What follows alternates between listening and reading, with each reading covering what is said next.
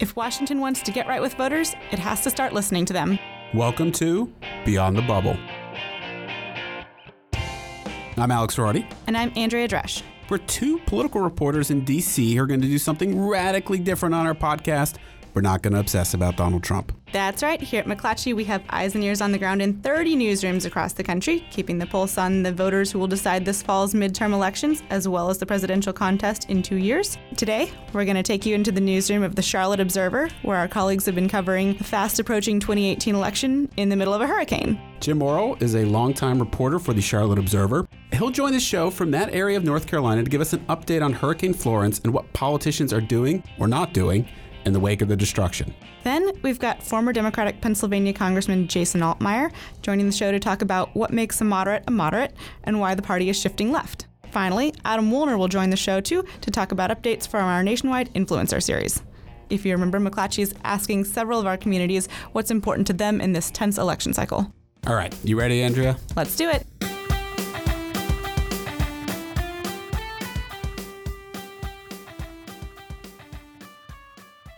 For our first segment, we would like to call on the help of one of our colleagues down in North Carolina to talk about Hurricane Florence. Areas devastated by Hurricane Florence face a major new threat today amid rising water levels. The death toll from this storm is now up to 31 across several states. Floodwaters have cut off the coastal city of Wilmington from the rest of North Carolina. Jim Morrill is a longtime political reporter for the Charlotte Observer. He's going to take us in the newsroom down there. Jim, thanks for coming on the show. Give us an update on how our colleagues down there are doing covering Hurricane Florence. Here in Charlotte, it's a pretty sunny day, and there's no sign of that a storm was even through here. But a few miles away in some of the suburban counties to Charlotte, there's still flooding. Some roads are still impassable, but most of the damage, as you probably know, has been out east. You know, Wilmington is still landlocked. There's no way in or out by car, certainly, by road, or even by boat, they say. So Wilmington is one of the largest cities in the state, and it's a virtual island. Jim, I mean, is there a sense that this could have been worse for North and South Carolina? As bad as things are now, we don't want to minimize that in any way. The flooding and the storm damage could have even been worse for the Carolinas? Yeah, I think you could always say that. I mean, that's not to minimize what's going on. I mean, there are 32 people dead in both of the Carolinas as a result of the storm, and you know the eastern part of the state is really bad, still bad. I think people worried that it would be affecting more of western North Carolina and Charlotte, you know, certainly one of the bigger cities in Durham and Raleigh than it did, and Columbia, which hardly got any rain, if any. You know, part of the state dodged a bullet, but part of them were hit pretty hard by that bullet. It's an awkward thing, right, to know after a tragedy like this, after a natural disaster like this, when do you start talking about politics? And now you're getting, in some ways, a front row seat of that because there are many, certainly congressional campaigns and state-level campaigns happening in North Carolina. What's been the response of campaigns? Has anyone received any criticism for continuing to campaign while the hurricane was approaching? Not exactly, but there was a little dust-up in the 9th District. Democrat Dan McCready announced that he was suspending his campaign for the duration of the storm and pulling his TV ads. His opponent, Republican Mark Harris, you know, he called that a gimmick. The campaign called the McCready announcement a gimmick, and they said McCready's ads were still appearing on TV even a couple days after he had announced that they were suspended. And McCready people say the reason was that they asked the TV stations, and some of the stations in the market had evacuated themselves, and so they weren't in a position to pull the ads, but that became a little dust-up. But for the most part, what you see are candidates and even parties running ads that are really public service announcements, and they certainly have candidate logos and candidate voiceovers. But I think everybody feels like it's a safe way to get their name out there without seeming to take advantage of the storm. We also wanted to ask you about the topic of climate change and covering that in the Carolinas. When, after a storm like this, do you start hearing people talk about that? And is it something that is approached differently in a place that experiences storms like this? Oh, I think people talk about it. There have been some ads on Facebook. I was trying to look for some now about from a liberal group in North Carolina called Progress NC, and they've criticized the General Assembly for not using the latest scientific climate studies in some coastal development plans and things like that. The General Assembly is controlled by Republicans, and they're not particularly warming up to climate change and those kind of ideas. And so it's already an issue. And liberals say that if Republicans had been more open, then they might have done some approach development differently at the coast. We've seen development go on and homes being built in the last few years down there despite some of the hurricanes in the past, and we go through this every time there's a hurricane on the coast. You can understand if you're an environmentalist, there is something of a tension here because, and I think you do see this in the wake of tragic mass shootings where there is this debate about when is the time to start talking about restricting firearm access versus offering thoughts and prayers. That's a debate I think our listeners are well versed in. Here, if you're an environmentalist, look, you don't want to be out there saying, I told you so, obviously, in the immediate aftermath of a natural disaster. But this might be, simultaneously, it might be an opportunity to try to press to people that these kinds of things will only get worse because of climate change and that people were actually paying attention to this as opposed to the other 98% of the year where they're probably relatively indifferent to that message. What have you seen from the environmental community in North Carolina? Have they been hesitant to talk about this at all, or are they willing to say it just bluntly and explicitly now that this is a consequence of climate change? I think they are. I don't think there's any hesitance about it. I don't think they're waiting for anything else. I mean, this is the second big hurricane in a couple of years since Hurricane Matthew hit the same parts of North Carolina a couple of years ago in 2016 and caused tremendous amount of flooding and damage there. And to have two consequential hurricanes in a relatively short time, yeah, people are talking about it. Most of the discussion is still about, helping the victims, securing the roads, doing things like that, recovery efforts. People haven't exactly started second-guessing the governor yet and the administration for their reaction.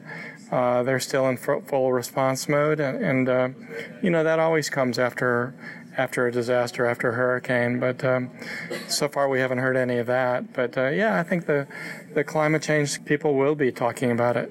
I mean, Jim, it's been interesting to me. How much of an issue is climate change in North Carolina politics, if at all? I would just say that, watching hundreds of House Democratic primaries, they all tend to run together at this point now that we're at the end of the primary process. But I really can't recall seeing a single ad, for example, touting a Democratic candidate's position on climate change. So even among Democratic electorate, where you think this issue would have the most resonance, even there, it was not something that people were talking about as opposed to something like standing up to Donald Trump or education or even healthcare.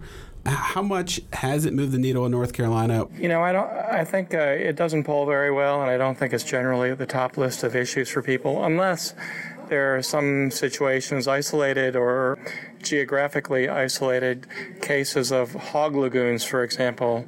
The floodwaters overflow them, and the water and the waste get out of the lagoons. So that's an issue. And there's also coal ash. We had a coal ash spill a couple years ago that was a big environmental deal here in North Carolina, and it kind of brought to the issue of coal ash ponds across the state. And at least one of those is in eastern North Carolina now, in danger of some of the flooded areas. So I think there are more specific cases like that, I think, where the environment comes to the forefront. I think if you just talk about climate change in general, it's not a top-of-the-mind issue to a lot of people, even on the Democratic side. Well, Jim, great to hear from you, and thanks so much for updating us on the state of the newsroom. Thank you. So, Andrea, obviously our thoughts and prayers are with the people of North Carolina right now. It's a political show, and I think it's a real question about, if you're an environmentalist, is this the time to really press upon people that disasters like this are at least exacerbated by something like climate change? It just seems like they have an uphill fight, if you will, because as Jim and I mentioned, it's not like climate change is an issue that you really see a lot of even in Democratic TV ads right now. Right, and all of the challenges that they're facing, trying to figure out how to campaign in the middle of the storm. We're 49 days out from an election. You can call a ceasefire, but how long is that going to last when you're just less than 2 months out? So before we get to our next segment, we wanted to tell you about something pretty cool going on in one of our McClatchy newsrooms. SportsBeat KC is the Kansas City Star's 5-day-a-week sports podcast, bringing you episodes on the Chiefs, Royals, Sporting KC, and college football and basketball every afternoon, Monday through Friday, in time for your commute. Search for SportsBeat KC on SoundCloud to listen or subscribe through your favorite podcasting app. Now back to the show. So our next guest is Jason Altmaier. He's a former 3-term congressman from 2007 to 2013 from Western Pennsylvania, who I got to know a little bit covering Pennsylvania politics back in the day. And he's an interesting guy to talk to right now because he is an old school centrist Democrat, if you will. And I thought he would have an interesting perspective on a story I wrote last week about how the centrist Democrats, even the moderate Democrats, seem to be moving left in the Democratic Party right now. And I wanted to talk to him about his own observations of that, and then what the political consequences of that are. And look, while we have him on the show, we also want to ask him about the allegations against Brett Kavanaugh that broke this week and the possible political fallout of that. Congressman Altmaier, thank you so much for coming on the show. Glad to do it. So, I wrote about this in a story last week, and I interviewed you for this story. This belief that if you look at the 2018 map, now that the primary season is over, right, and we've had these hundreds of House primaries and Democratic House primaries, that the party is still nominating quote-unquote moderate candidates. But the definition of what a moderate candidate has shifted a little bit in the last 10 or 12 years. What do you make of that? What are you seeing when you look at the Democratic Party in 2018? I think you've analyzed it correctly. The definition of a moderate, in my opinion, is somebody who's willing to work with both sides. It's not necessarily issue-based, that you have a moderate position on whatever hot-button issue you can think of. It's more a willingness to compromise, a willingness to accommodate other points of view, to listen to others who have different worldviews than you do. And when you're serving in the Congress, it's critical that you be able to negotiate and get things done. And that's what's been missing over the past several congressional sessions. I mean, so you're talking about a pretty important shift here that I think is important to explain to the listener. You're talking about, if 10 or 15 years ago, Democratic quote-unquote moderates would take conservative positions on issues, like they would be pro-life, or they would be strongly pro-gun or pro-Second Amendment. They might even support something like a balanced budget amendment.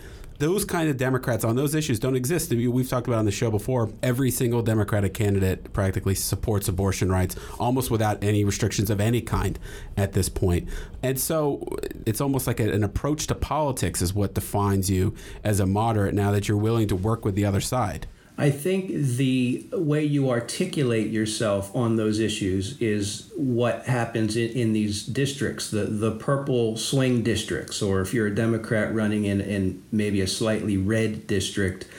You're right, you might be personally pro-choice, but you might articulate that in a way that you could appeal to some people who are willing to consider more thoughtfulness on that issue coming from the right. But again, the real issue is going to be when those candidates come to Washington and there's a new wave of support from the left. And I think the biggest issue that will differentiate the class of 2019 from the class of 2007, which I was a member of, and the last time there was a blue wave, is that the 2007 class was initiated by independent voters who had voted Republican in previous elections.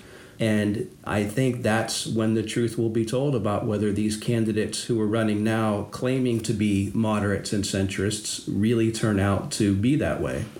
So, Congressman, let's make this personal. Do you think that you could win a Democratic primary this year? I don't know that I could. Obviously, it's situational, and you have to represent and appeal to voters in the district in which you are running.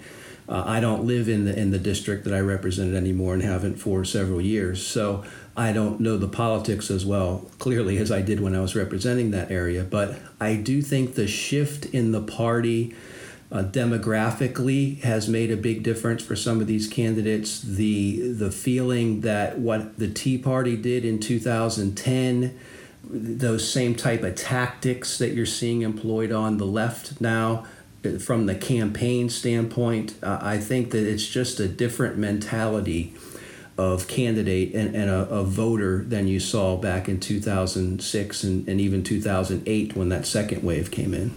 You know, I think, Congressman, the natural question then is, if you do see that some differences from 2006 and 2008, when obviously Democrats did very well, won a lot of House seats in both elections, do you have concerns that they're not going to have as much success in 2018? And you know, we talk about how moderate candidates are moving left, and that's true. It's also true that what would be considered the leftmost part of the Democratic Party is also moving to the left. I mean, we didn't really have serious discussions about something like single-payer health care before this election, and now, you know, there are a lot of Democratic candidates who support that. In fact, a new ad just came out from the Republican Super PAC Congressional Leadership Fund just today on Tuesday, attacking a Democrat in Omaha, running in the Nebraska Congressional District for her support of single-payer health care. Does all of that concern you about maybe the party's not going to win as many seats as it could this year? This is what leads to the polarization that you see in the country, is that what you just described is accurate. If you look at the social issues that were important to voters in the country in 2004, when President Bush was running for re-election, recall that Karl Rove was putting gay marriage referendums on the state ballots in key swing states because he felt that that would advantage conservatives, because far-right voters would come out in droves to vote against those type of gay rights referendums. Obviously, the pendulum has swung completely to the left on that issue. I think if you look at immigration, if you look at abortion, certainly on the health care issue, we can talk more about that. There's been a very well-defined leftward tilt in public opinion on all of those issues. And that's why I think the Democrats hold a huge advantage in a lot of these races. You're describing an important phenomenon. What you're saying is, people hear us talking about how the Democratic Party is moving to the left, and naturally the consequence of that, you would think, is that they're going to be harmed politically. What you're saying, though, is that even if the Democratic Party is moving left, that the public is also shifting to the left on these issues, and consequently, maybe then the party isn't going to be hurt by that. And I think that's an interesting statement from someone like you, again, Congressman, who was more of a centrist and moderate 10 or 12 years ago. You don't think that the party is going to pay as big a price as you would expect, as many people would expect, if they move left. I do think there is a danger for Democrats over the next couple of cycles. If you recall back after the 2006 election, there was a second wave when President Obama was elected to office, where 22 more Democrats, or a margin of plus 22 new Democrats, were added to the Democratic majority. And at that point, what I saw in the Democratic caucus was a shift in the acceptance of moderates and centrists within the caucus. In that first term after the 2006 election, there was an acknowledgement that the Democrats would not be in the majority were it not for the centrists and moderates. Speaker Pelosi would not be speaker were it not for that group of people. After that second wave came in, I think there was a calculation made, either consciously or unconsciously, subconsciously, about the need to push the Democratic agenda to the left, regardless of the political impact it had in individual members' districts. Congressman, do you think that logic of shifting public opinion applies across the Senate map this time? We hear over and over from Republicans on this show even that they think that the Supreme Court nomination hearings happening on Capitol Hill right now are a big win for them in the 10 states that Trump won. I think the Senate is somewhat immune to these types of swings as we're talking about in the House, because the dynamic of having two senators from California and two senators from North Dakota and two senators from Texas and two senators from South Dakota. And just the way that adds up is the Republicans are going to have an institutional advantage for a long time unless the political points of view change in some of those areas, which is unlikely, at least in the short term. Do you think that this confirmation hearing right now helps or hurts Senate Democrats? I think some of these swing voters in a conservative district like the one I used to represent might be turned off by the spectacle of an 11th hour accuser coming out with a 38-year-old accusation.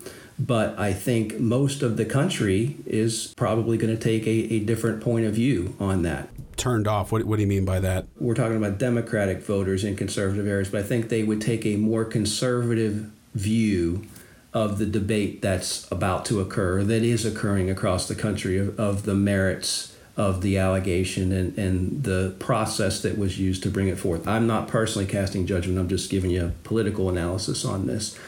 So I do think in the national political spectacle that you're seeing and people preparing to run for president, and even in some Senate races, I think it's going to help the Democrats. And I hate to put it in those terms because these are very serious accusations, and somebody whose life was damaged and turned upside down by what she says happened.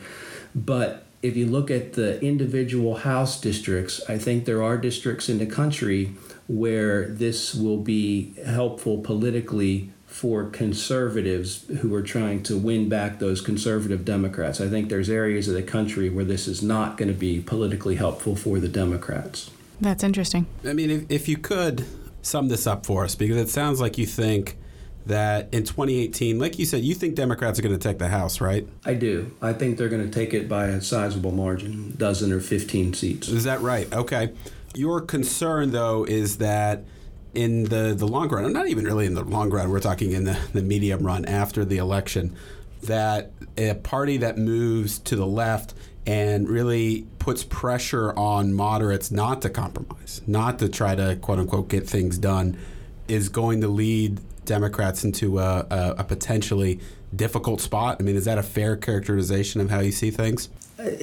It's interesting how similar the dynamic is from the 06-08 classes of Democrats, because 10 years ago when the Democrats were debating the initial phases of the ACA and healthcare reform, one of the options that was put forward was the public option. That would be a government-run sort of health insurance company that would compete in the exchanges against private insurers.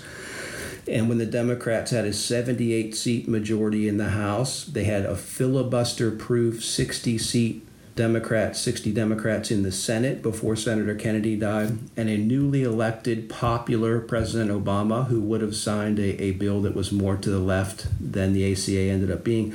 If they couldn't even gain public support for the public option in that climate, when they had overwhelming Democratic majorities, 10 years ago, I would have said, and I did say, how on earth is the public ever going to accept anything like a Medicare for all? I think 10 years ago that was accurate. That is not necessarily the case today. And I think that gives people who are willing to think through that issue more of a comfort level with government intervention in the healthcare system. I mean, I think that's anyone who has paid close attention to your career, Congressman, would be surprised to hear you say that the public is open to more government, I don't want to say interference, but control over healthcare. I mean, that would represent a shift even in your own thinking, I think, right? Well, a shift in the sense that I've seen what's happened over the past 10 years. I think what I was saying 10 years ago, that there was concern in that regard, was true at that time. I don't feel that it's true anymore. And I think in large part that is because the ACA has not seen the dire consequences that many on the right predicted. And when you have more of a comfort level with that type of intervention, and you think about the fact that the VA and the Department of Defense and Medicare and Medicaid, those are all government programs. Now you have the exchanges in the ACA. I think the logical next step for people who are supportive and comfortable with that approach would be more government intervention, which is why you're seeing single payer and Medicare for all plans be proposed by some of these national candidates. Hey, Congressman, thank you so much for coming on the show. Glad to do it. Enjoyed the talk. That's the ultimate Alex Forty compliment. You're in a story, and then you get to come on the podcast and talk more about it. You're so interesting. Yeah, it's a rare compliment. But the interview was good when we talked last week. I thought today's interview was also good.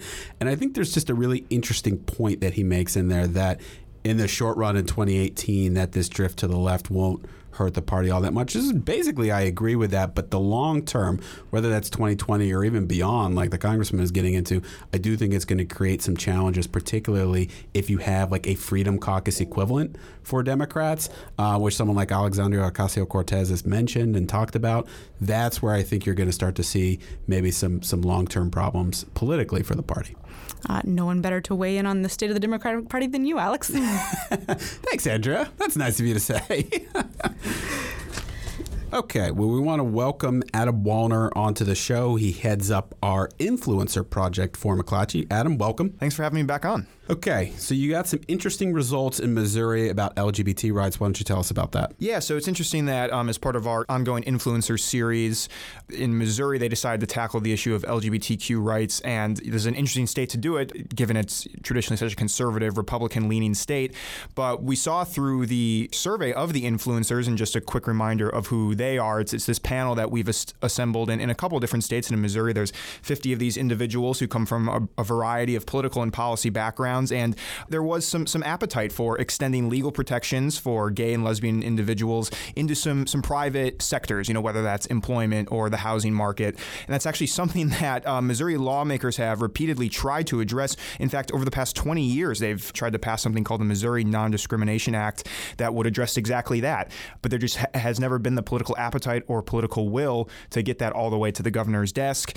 We'll see if that changes after this election cycle in 2019. Certainly, at least among the influencers, there seems to be some growing appetite to do that. Well, it's interesting. I mean, we just had on Jason Altmaier to talk about how the Democrats in particular are shifting left on an issue like gay rights. And I think 20 years ago, maybe when this fight started, there would have been Democratic lawmakers, even in Missouri, who would have been hesitant to tackle this. I would think that Democrats pretty uniformly are on board with this. And in theory, if you can get some Republican support, that's enough to get it passed. That's right. And in a state like Missouri, you're going to need some Republican support, right? I mean, even if, operating under the assumption that every Democrat who's in the Missouri legislature, and that's probably not even the case, is in favor of LGBTQ rights, in favor of these anti-discrimination laws in employment and housing, you're still going to need some Republicans on board with that. Just judging by the influencer results, there are some more Republican-leaning folks in there who did seem open to this. So we'll see if that translates to politicians as well. So tell us where else you've been in the field. Certainly in Missouri, LGBTQ rights is an issue that is not unique to Missouri. That's something that we've been talking about nationally for quite some time. But in Florida, a kind of a unique issue there in charter schools. This is something we haven't really heard that much about at the national level. But in Florida, it's a hot topic. In Florida, we have the 6th highest enrollment rate for public school students in the nation. The outgoing governor there, Rick Scott, now running for Senate, has been a major proponent of that. And voters are going to have a say in sort of the future of these schools this fall.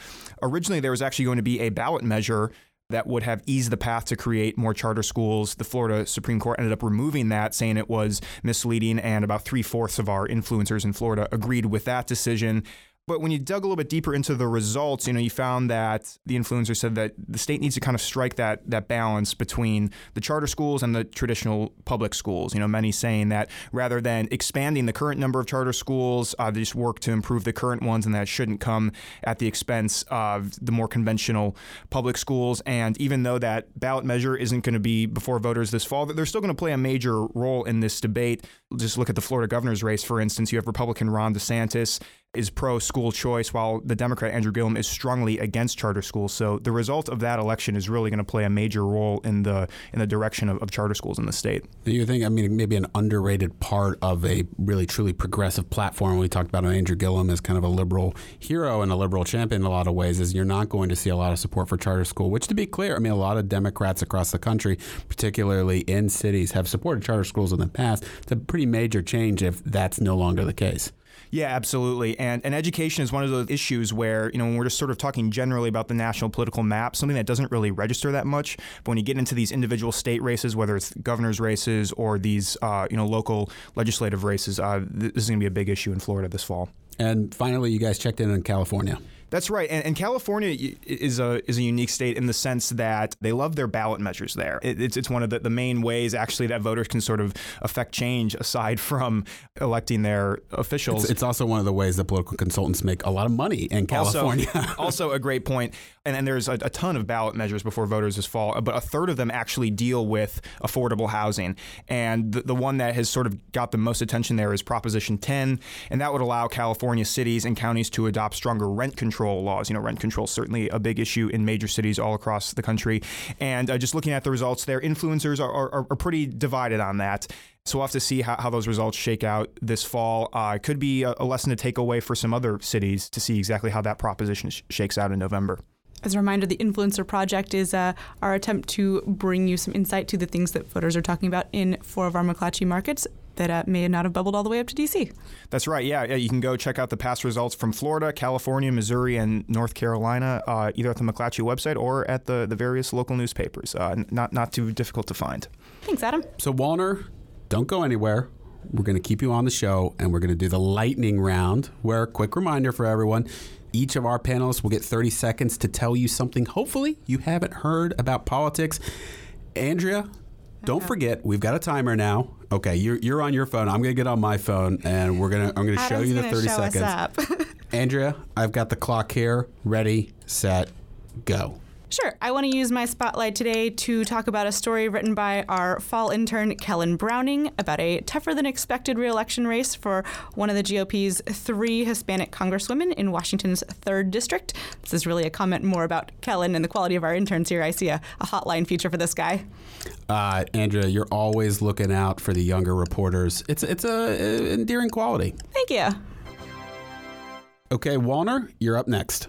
All right, well, there's a family feud in Wisconsin's 1st District where House Speaker Paul Ryan is retiring. The brother of Democrat Randy Bryce, better known by his Twitter handle, Iron Stash, appears in a new TV ad launched just this morning, but it's actually an ad from the Republican Super PAC Congressional Leadership Fund attacking Bryce. The brother, James Bryce, says he's actually going to be voting for the Republican Brian Stile in that race in November. So, Alex, it could be an awkward Thanksgiving in the Bryce household this November if they even celebrate it together at all. Yeah, that was a pretty unusual ad.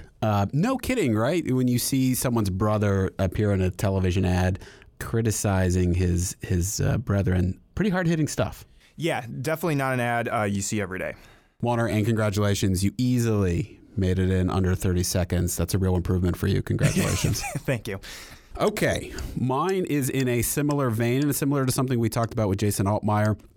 2 new ads have come out recently from the same GOP Super PAC Congressional Leadership Fund targeting Democrats Katie Porter and Cara Eastman in Orange County and Omaha, Nebraska, respectively, over their support for single-payer politics. There's a lot you can dive into this, but it is the kind of attack you're not seeing on other Democrats.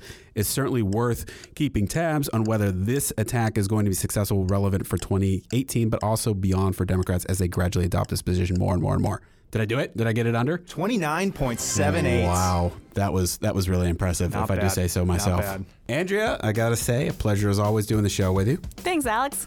Walner, I guess come back anytime. Thanks for that ringing endorsement, Alex. You're He's welcome. going to be in your chair when you're out of town. Thank you to producer Jordan Marie Smith, and thank you, our listeners. We want to hear from you. So please send your questions and your comments to btb@mcclatchy.com or connect with us on Facebook at facebook.com/BeyondTheBubblePod. Tell us what you're seeing in your battleground states. We might even ask you to call into the show. And check us out on Apple Podcasts, TuneIn, Stitcher, or whatever podcast app you use. We want to say thank you to everyone who's left us a review or a rating. Talk to you next week.